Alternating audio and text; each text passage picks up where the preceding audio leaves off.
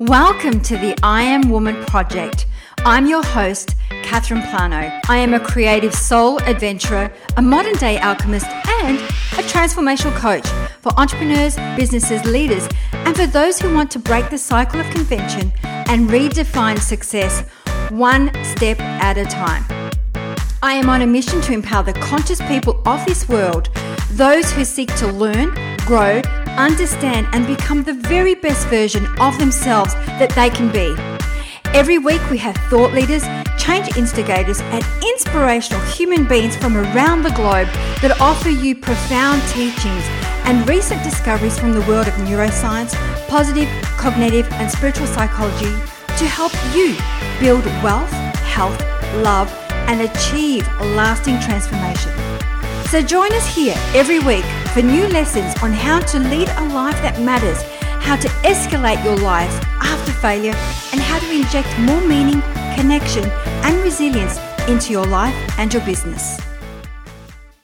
This week, as always, we have another amazing guest for you. We have Sarah Kaler.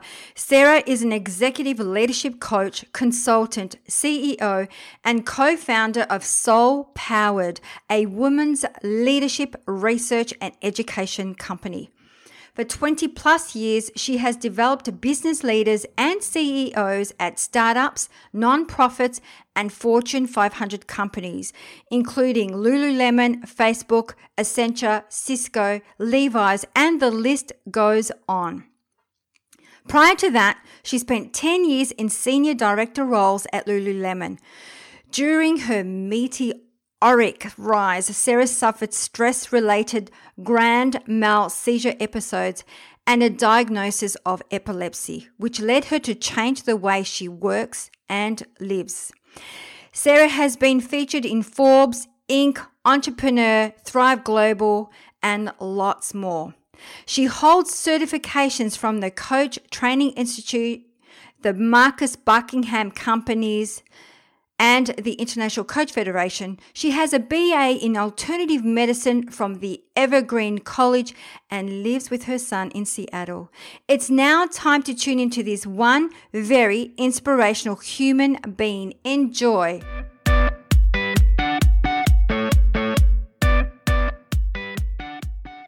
So this week, as always, I'm super excited about our guest. We have Sarah Kaler. Welcome to I Am Woman Project. Hi, Catherine. It's wonderful to be here. Oh, it's wonderful to have you. So let's get right into it. We always love to ask our woman of inspiration to share her unique story. So, Sarah, what inspired you to do what you do today? Oh my goodness, it's a bit of a long story. Let's see. Well, I had the great fortune of starting my career as an entrepreneur, which some people don't, but I came from an entrepreneurial family, so I had this great base of being an entrepreneur. And then I went into the corporate world and had a really meteoric rise in a very high growth, fast paced company, which many of you listening will know. It was the early days of Lululemon Athletica. And I know for those of you listening in Australia, you also are very familiar with the brand. And I was one of the early executives there, and I had this incredible, rise in the company, and it was fast paced. It was incredible. I was working with, probably 80% women actually inside of the company, and developing leaders and high performance teams, as well as markets all over the United States. So really building from, the ground up new communities and bringing a brand end to end into a market. And it was incredible. And then the short version is that my health really started to deteriorate, and I started to have a full-blown health crisis. And over the period of several years, and I got to the point where I had a huge wake-up call, a rock bottom moment, and I had to start to turn my life around. And for me, I knew that I would always become an entrepreneur again, and my life showed me the timing of how that would unfold, right? Through conscious choices and decisions, as well as the cost of how I was living and leading in the world, I learned that there was another way to lead and live. And I was determined to figure out what that looked like and learn how I could ultimately lead myself and my family in a new way, but also be the leader of the work and the contribution that I knew I had in me and the impact I was here to make in the world in a different way than it looked in the specific way I had been leading previously that clearly was not working any longer. So I had to, move on and chose to move on because I knew that truly my contribution as a leader was meant to be beyond just one company and ultimately serve many, many, many companies and thousands of leaders out there in the world. As I'm listening to your story, and thank you for sharing your story, it's interesting how many guests we've had who share this story and say it's when they experience a rock bottom moment or the dark night of the soul for them to make that transition or transformation into something completely new. Why do you think we do that? Yeah. Well, you know what's interesting, and I've studied this a lot since my own personal experience, and now having seen this exact same thing you're referring to with all of my clients, pretty much, right? I see this because I believe it's, a lot in human nature that we don't change our behavior until the cost of our way of being or our way of living and operating within our life or our workplace or our system, right? Until that cost becomes so hard or so difficult or so big, whether that be our health or our relationships with friends or family or our partners or spouses, becomes so big that it outweighs the payoff of our way of being or living, right? That we really start to change our behavior and really make that choice because we don't have that compelling conviction to do so. And to continue to do what we're doing is safe, right? Even if it's not really working. As humans, we kind of stay comfortable in that zone where we know how to do things. It's familiar. We stay, kind of cozy in our way because we fear the uncertainty and the unknown that's on the other side, even if it's a huge open doorway that ultimately we know is a big pathway to greatness. So I'm curious, Sarah, you were talking about that you've worked with large organizations, building leaders, building business from the bottom up. Now, going through that whole transition and the transformation that you experienced to now running your own business, how do you stop yourself from going not just the extra mile, but how do you stop yourself from experiencing burnout again? It's a great question. I think I learned personally that I had to create really, really firm boundaries for myself. And that, it was a practice. It still is a practice. But I needed to reestablish what that looked like for me, as I carved out my new chapter. Let's call it, right? As I started to become an entrepreneur again, as I decided what did I want my life to look like? And I asked myself these types of questions, right? Literally, I decided how I want my company look. How did I want my team to operate? How did I want my days to feel? How many days a week would I work? How much time for creative thinking did I need, or reflection or innovation did I need to actually do the level of work that I knew was possible? How much time did I need with my family or my son, right? So I really asked myself these questions because I knew, one, I was the only person who could hold myself accountable to doing these things and doing them on a disciplined level that would create the new habit, right? No one's going to come and do them for me. And the rescue ship isn't coming, right? I think when you realize that, it's up to you, right? There's this level of personal responsibility in creating these new habits and patterns. And so for me now, I've learned through, trial and error and practice what my yeses are and what my nos are and where those boundaries lies. And some of that is through experimentation, of course. And I also am a huge advocate for self-care, and not just the luxurious self-care that we might associate with that term, but deep sort of holistic self-care in the sense of sleep and nutrition and everything that goes into high performance and being able to be at your best, right? So for everyone, this is a little bit different. For some people, it's a sense of spirituality. For some people, it's their exercise. But for some people, it's their physical environment, having to that be very nurturing or feel like a sanctuary or feel creative. And for me, all of those things matter in terms of creating the results and the outcomes that you want to have in your work and life. I love it. There's a couple of questions from that, and one specifically that resonates with me, because I know I started my business 10 years ago and I too come from a corporate background. And definitely when I actually made the jump to start working for myself, I didn't have the corporate sort of the marketing, the sales department, all the support that I had. And then having to start from scratch, I think that's what created my burnout. So what is that piece of advice that you'd like to give to our listeners? Because we do have a lot of entrepreneurs and women and men in business.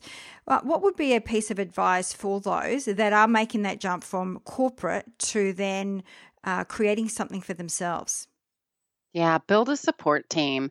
I think so many people make that leap from corporate into becoming a first-time founder, a first-time leader in this new context of being an entrepreneur. And they become literally the wearer of all hats, right?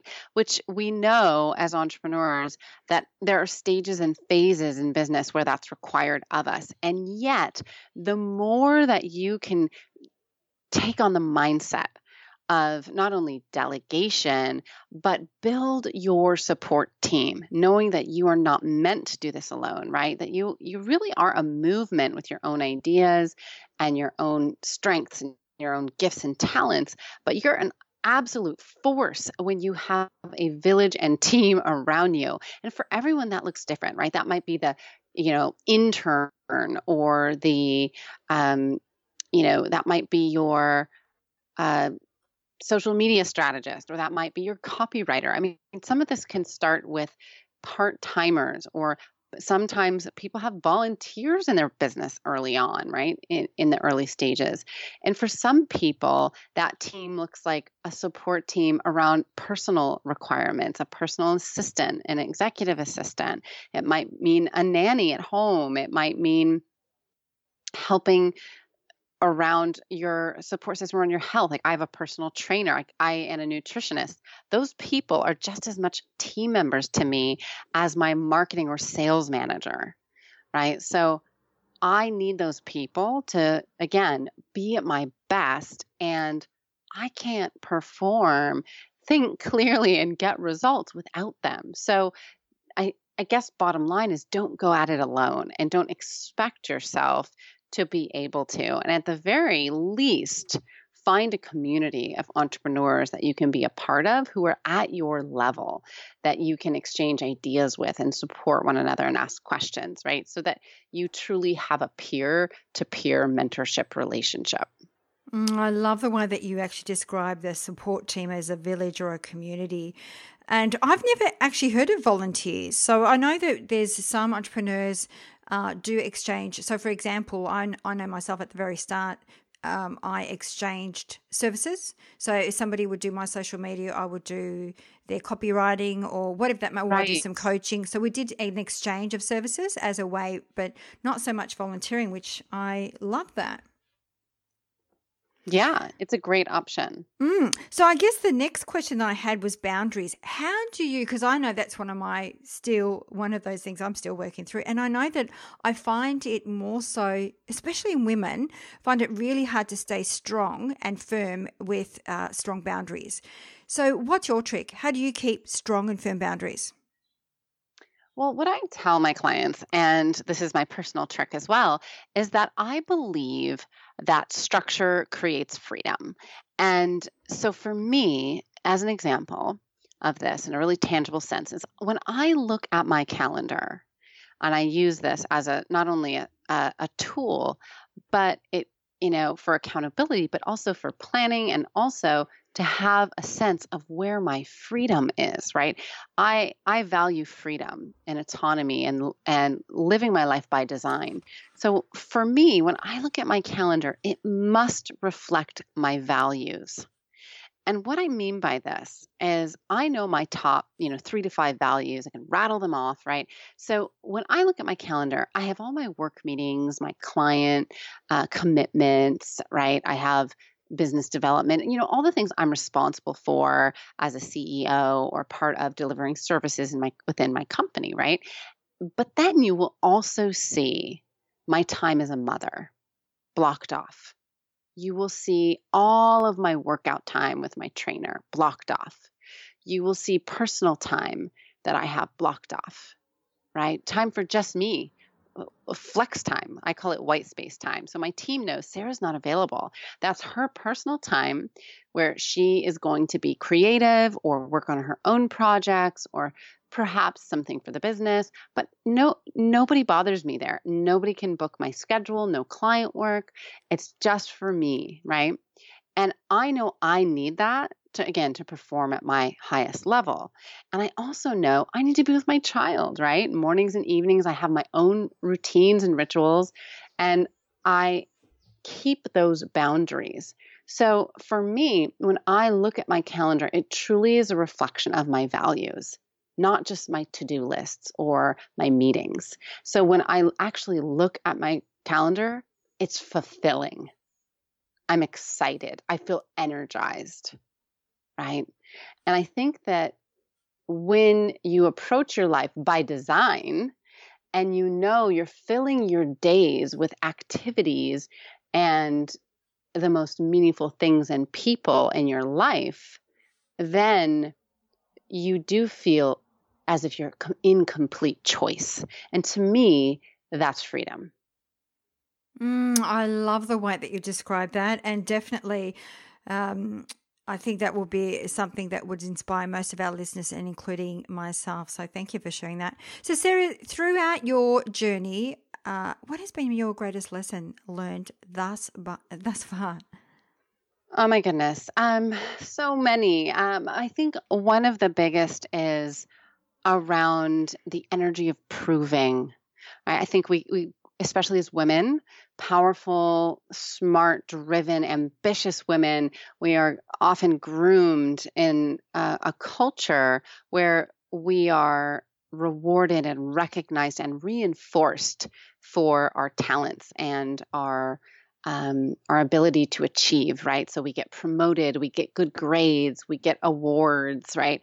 And then we keep going and we keep proving ourselves along the way. And so it's very externally driven for us. And number one, that can become a very dangerous cycle when we're always looking outside of ourselves for one recognition and our sense of self-worth. And I absolutely believe the most important thing for women is to become self-reliant and to know their value in the world from themselves and to know and feel that. And that takes work, right? In time for you not only to believe in yourselves on that level, but to truly know that on a visceral level.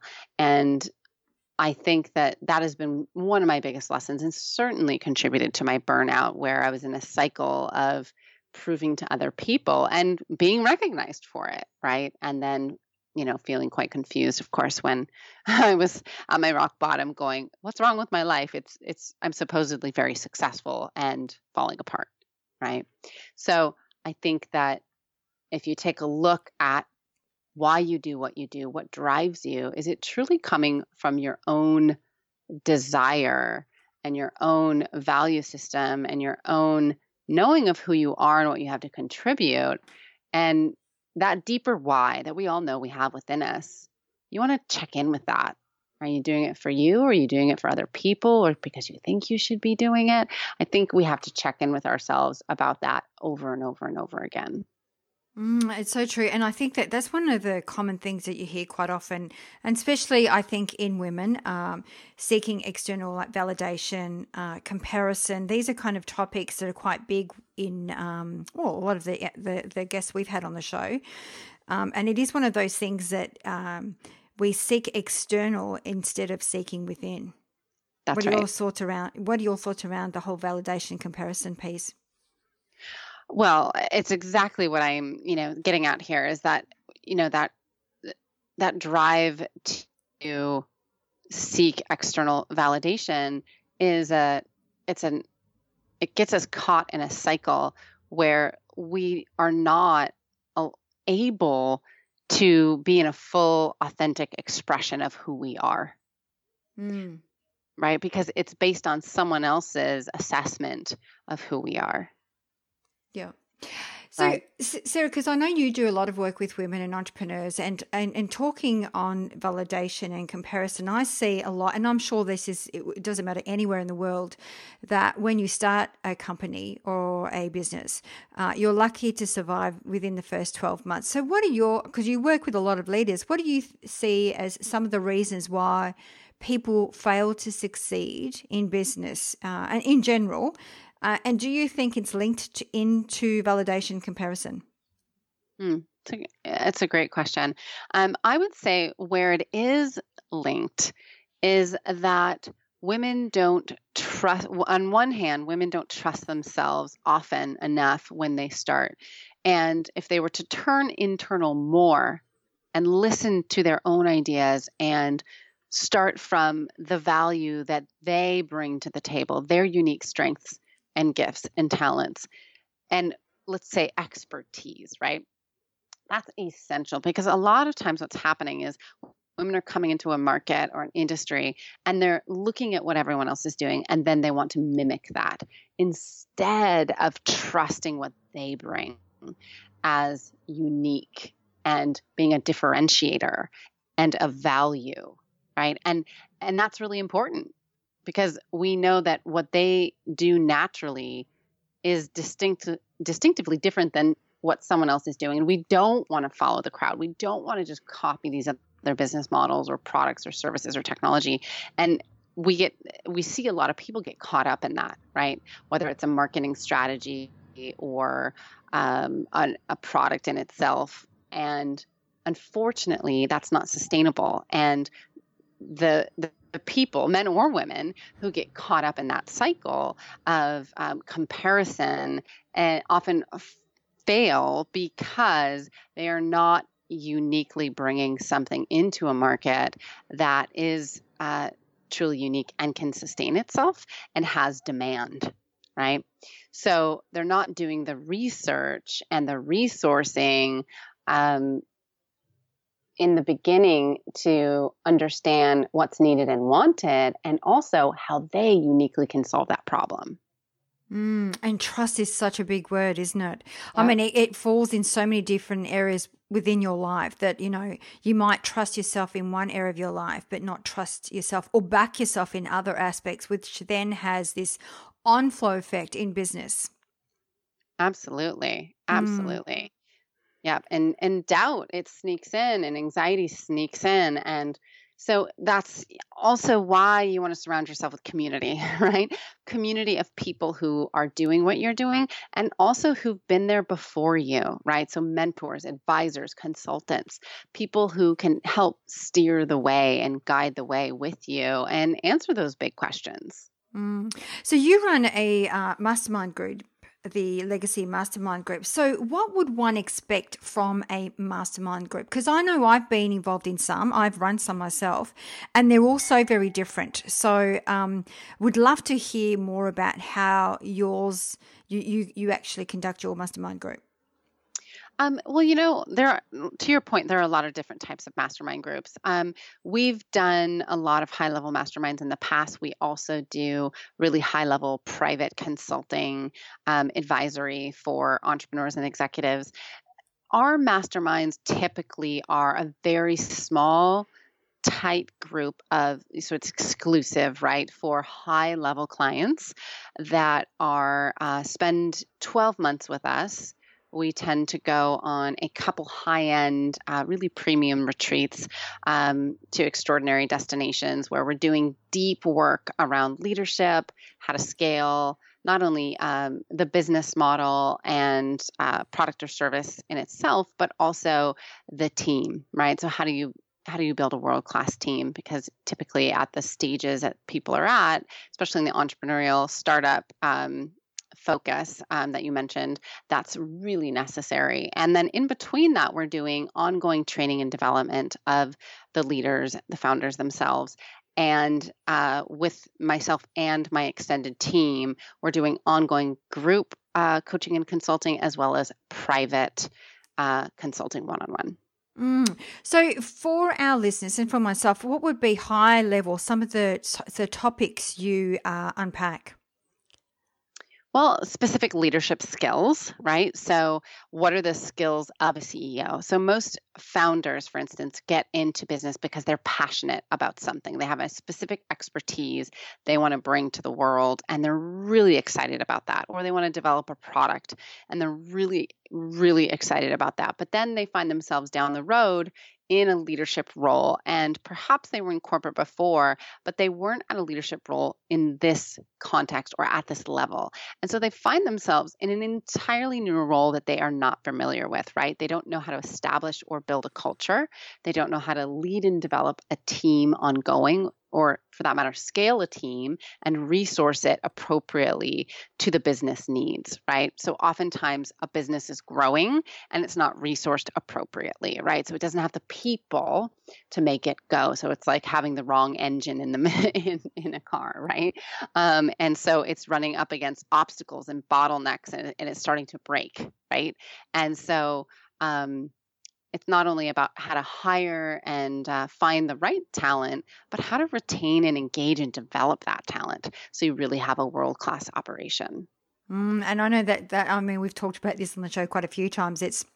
You need, I think, someone that's quite gifted to be able to do that, because I know in the past, I mean, my team right now is fantastic, but in the past, I have to say that I had people come on board who I initially thought would be perfect at what they do, and it wasn't exactly the way I guess it panned out. So and I hear that a lot from different entrepreneurs and in business. How do you get the right team, and do you outsource it if you just don't have the right skills to be able to employ the right people in your team? Are you asking, do you hire contractors, for instance? Well, yeah, absolutely. We hire contractors, but I guess from conversations we've had in the past, it's more so that if this is a bit of a roadblock for you, because I find that with a lot of entrepreneurs have had problems getting the right team. Mm-hmm. And so I guess the solution for that would be outsourcing. Is that something that you do, or do you do all of this in-house yourself? We do a combination, and I think every business is a little bit different based on their business model, what they sell, what stage of growth they're at, and revenue levels, as well as how fast they're growing, right? So it's not formulaic. You'll hear a lot of people say, never do anything that's not in-house, or only hire contractors. And I'm not of that belief system, in the sense that, so you could say I'm a bit agnostic in the sense that I believe that there's a specific organizational design for every business. There are some best practices that you can certainly use as you grow. And what's most important is that, one, you're fiscally responsible as you grow, right? So there are some things that you have to understand as a CEO. You're making big decisions and investments, and your people are going to be your number one biggest line item on your P&L, right? They're going to be your biggest cost. However, that can be the best investment and the biggest ROI you've ever had, or it can be a big drain. And and like you said, mistakes can happen. So you want to understand, what is the true ROI? Because if you're making the right hires and you've got the right talent, you're going to make a tremendous impact on your bottom line. You're going to make a tremendous impact on your customers and clients. You're going to develop a better product or service, right? Ultimately, you're going to have a better culture. if you're making the wrong decisions and hiring poor talent, regardless if they're an employee or a contractor, the impact of that obviously is negative on all of those things I just mentioned, as well as you have lost opportunity cost.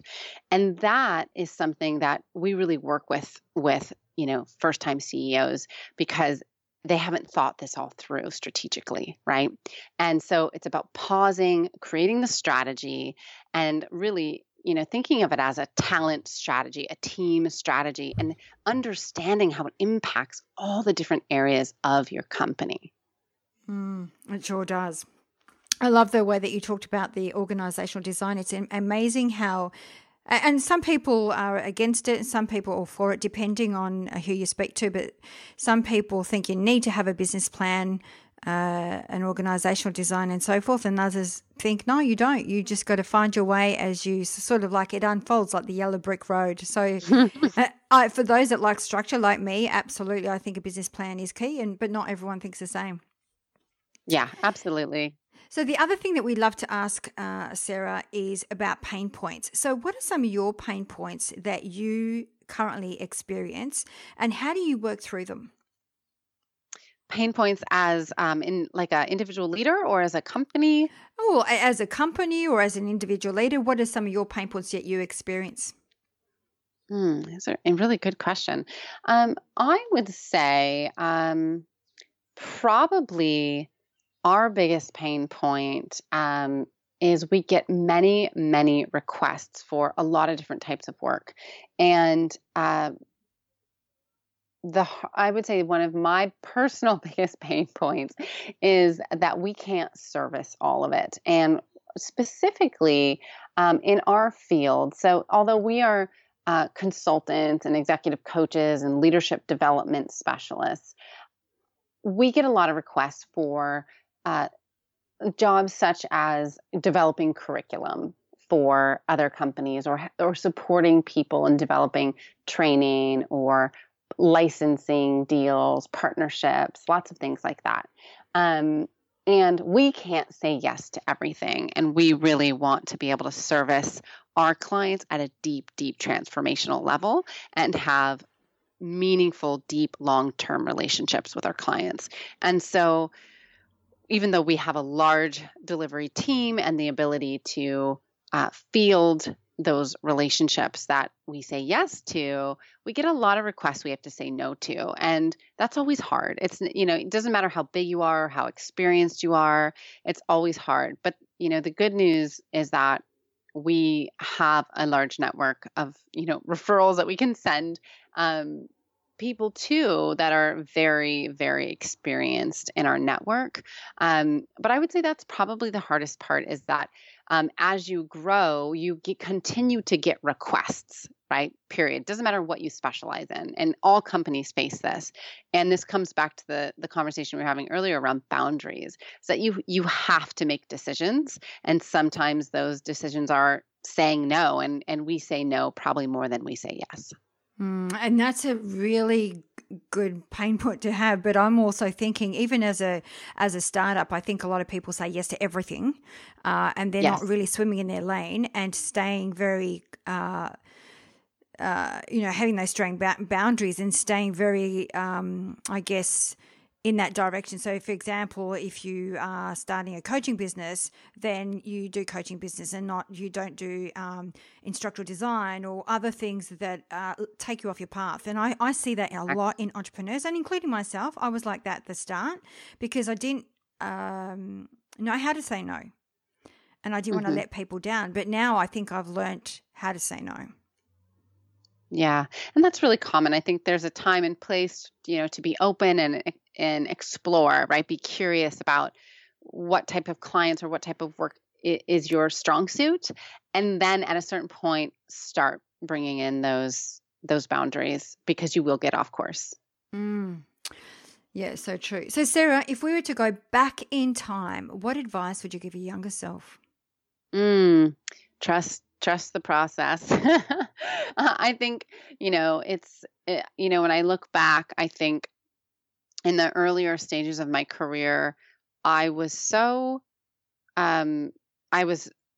so driven and so ambitious, and I still am. However, the difference was the energy behind it often came, I mentioned that proving energy. It often came from wanting to get to a certain place, right? Wanting to achieve a certain level of success that I had deemed in my head was the place to get to, and that many of us do this, right? And what I found and learned was that ultimately that point, because I'd reach those points, and then it wouldn't become the level of significance wouldn't matter. I'd reach it and I'd realize, oh, it's no big deal. I'm here. And I would have this is it feeling. Right. So it's chasing something that didn't really exist. Right. And after my rock bottom moment, of course, my life has changed so dramatically that I don't do that anymore. And so when I look back at my younger self, I think I would tell my younger self or people similar to just trust the process.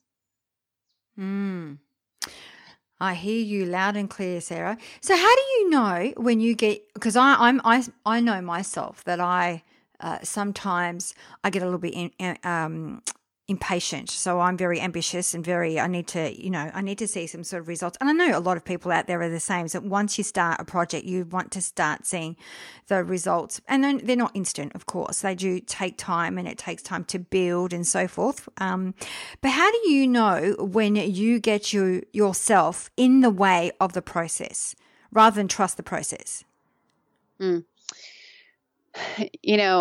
I think what you want to do as an individual is know what are your default patterns? Where do you go? What are your triggers? What are the behaviors or patterns that you typically do? And if we really get real and honest with ourselves, we typically know these things, right?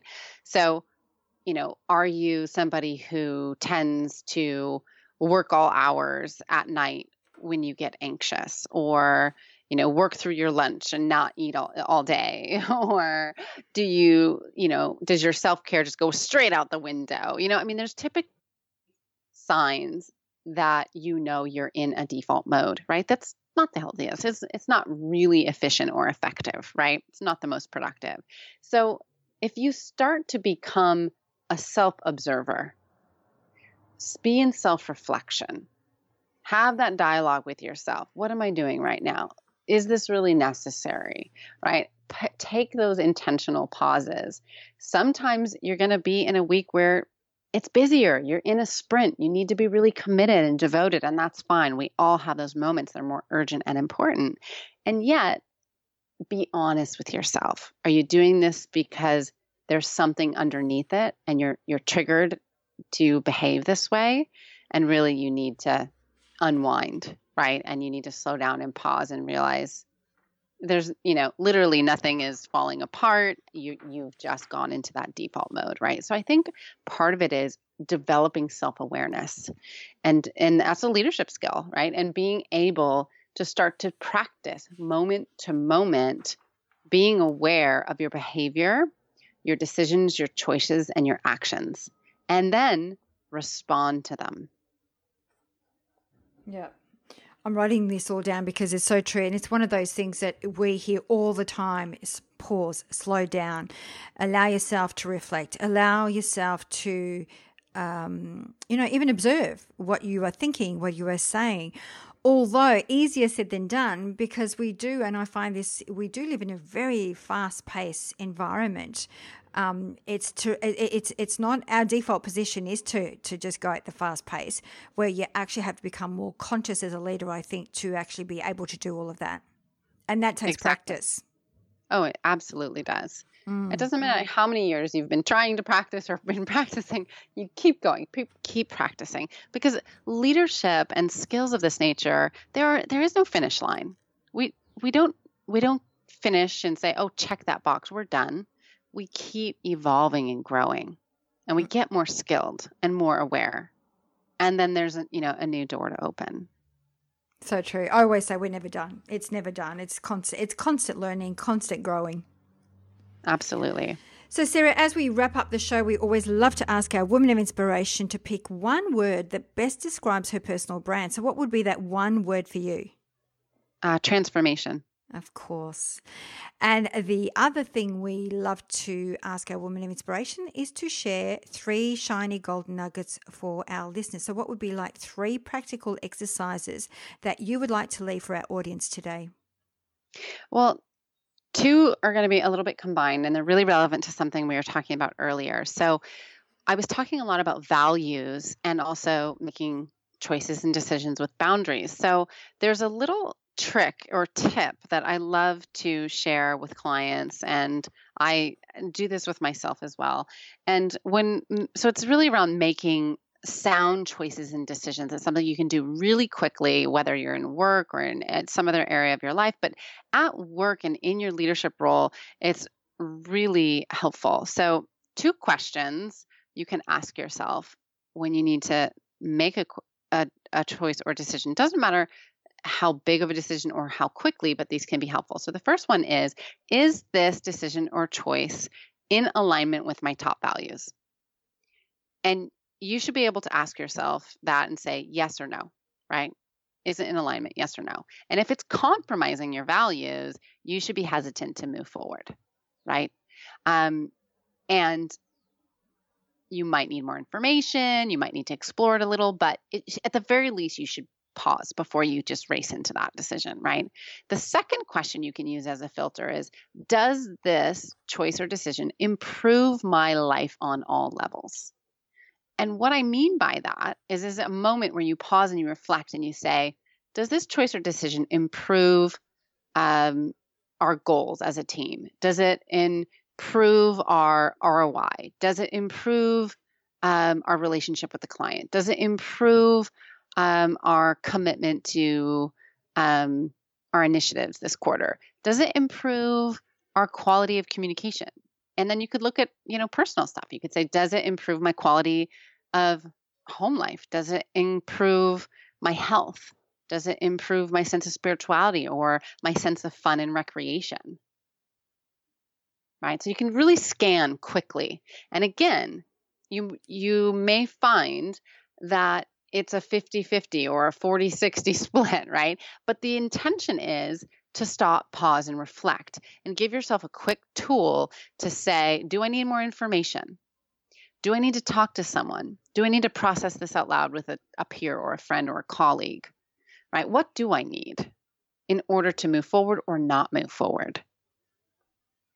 So those are 2, right? The third one I would say is be honest with yourself about your strengths. So research shows us that we should be spending, all human beings should be spending at least 70% of our day or more doing strengthening activities. And strengthening activities are ones that make us feel alive, energized, focused, in the zone, the flow state, right? Where we really feel productive, efficient, effective. It's that zone where time flies by and we can't even believe it, right? It's where we are magnetic. It's where we get our best, most genius work done. And we have endless capacity to learn and grow in this space. So it's where we get the most results, and we want to spend as much time there as possible. And especially entrepreneurs can get caught up in that, wearing all the hats thing. So I want you to do a little self-audit and ask yourself, how many of my activities day to day are strengthening and how many are weakening? And start to figure out, how do you shift yourself more and more and more into the strengthening side, and start to delete, decrease, or delegate the weakening side. I love that. So that's based around strength-based leadership, correct? Yes. Yes, where people can do an assessment. Because I find an overall just a philosophy and approach. Yeah. Yeah, I love that. I do find it in some of my classes. I actually sometimes ask my class to write down 6 of them, their strengths, and they struggle. They find it so hard to identify what their strengths are. So it's one of those things that it's easier said than done, but there are assessments for our listeners. There are assessments out there where you can actually do assessments to find out what your strengths are, your top 6 or whatever strengths. Yeah, absolutely there are. There are multiple great assessments out there. So, Sarah, where is the best place for our listeners to find you? Soulpowered.com is our website, or on social media at BeSoulPowered.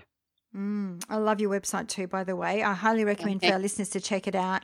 Sarah, I can't thank you enough for coming on the show and sharing your wealth of wisdom with us, and for your time and your energy. Thank you so much. Thanks so much for having me. Thank you.